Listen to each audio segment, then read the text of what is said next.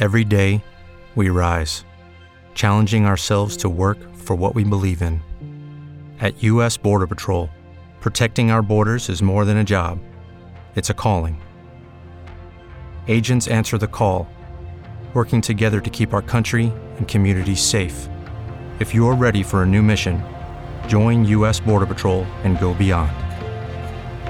Learn more at cbp.gov/careers. What if you could have a career where the opportunities are as vast as our nation, where it's not about mission statements, but a shared mission? At U.S. Customs and Border Protection, we go beyond to protect more than borders. From ship to shore, air to ground, cities to local communities, CBP agents and officers are keeping people safe. Join U.S. Customs and Border Protection and go beyond for something far greater than yourself. Learn more at cbp.gov/careers. Mark Denham on Atom Radio. Hello, it's the Atom Radio Drive Time Podcast, episode 57. Thank you so much indeed for being there today, ready to listen to the best bits from this week's Drive Time.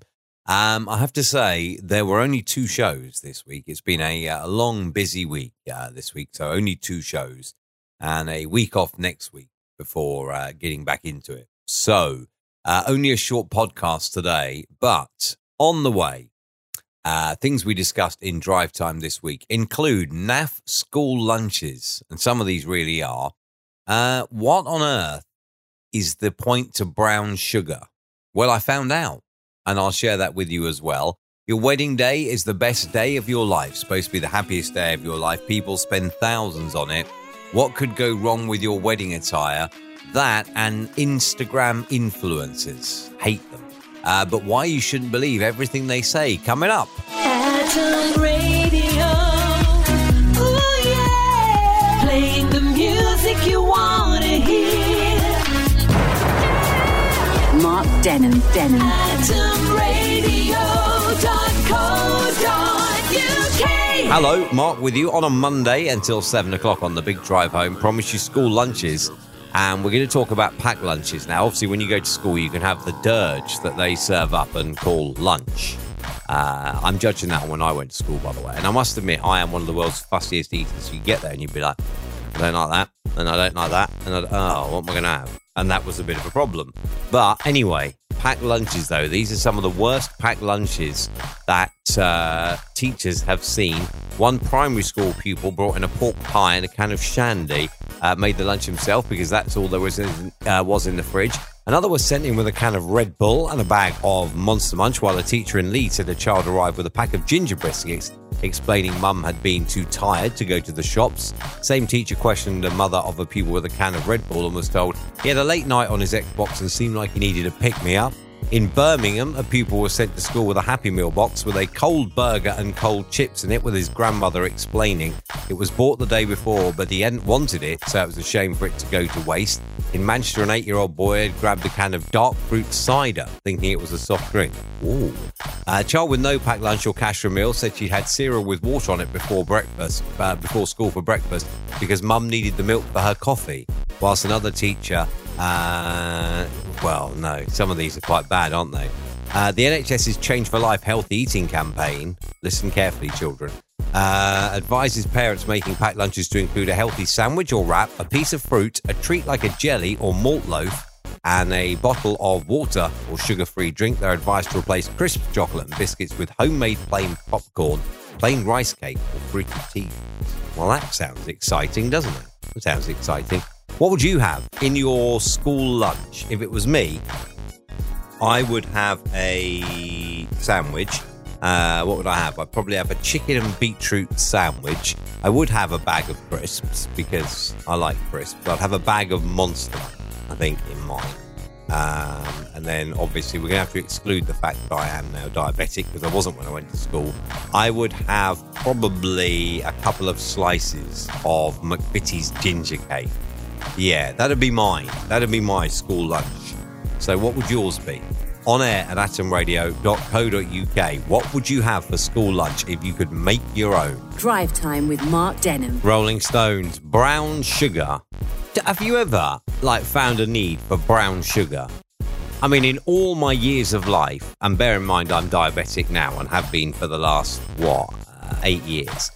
But have you ever found a need for brown sugar? Even before I became diabetic, I have never, ever found a need for brown sugar. White sugar always did the job perfectly.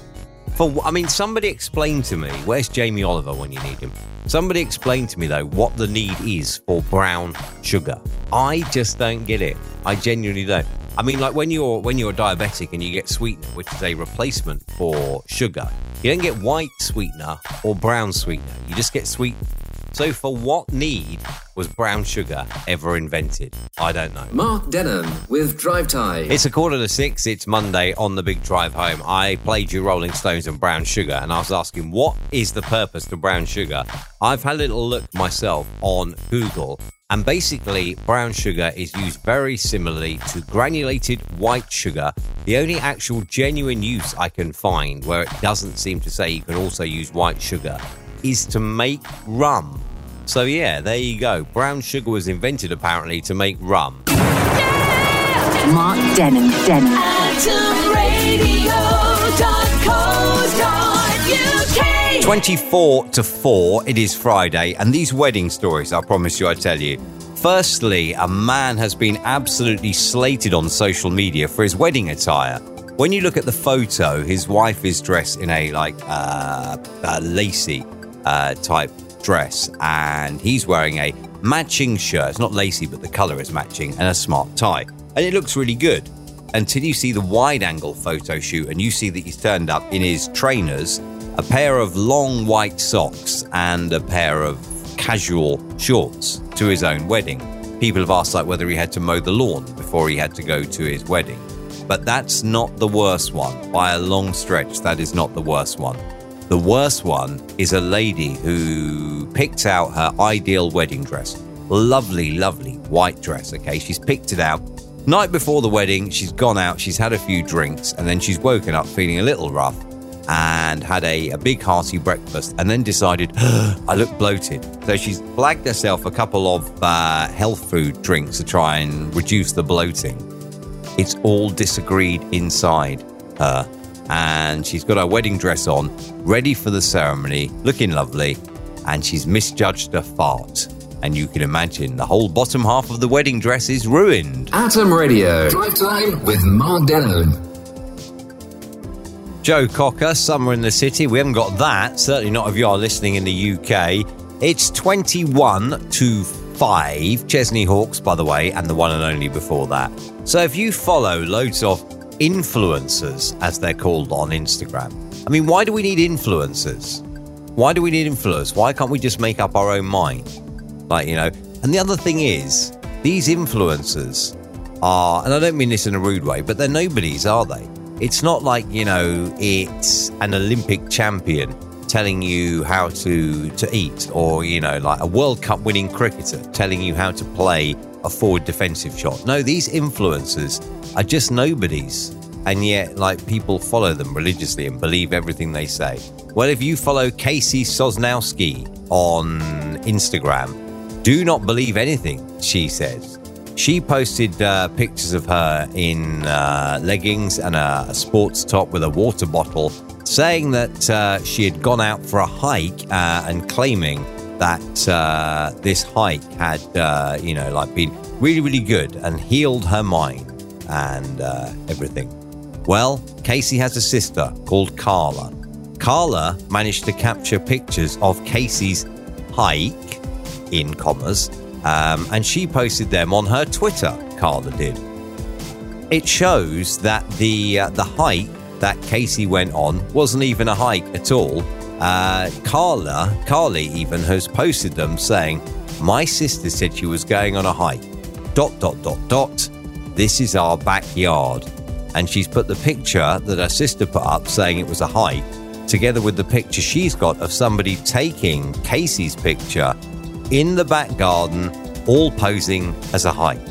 So yeah, there you go. If you believe everything that these Instagram influencers, who are generally unknowns, I guess is a nice way of putting it, if you believe everything they post, now you know why not to.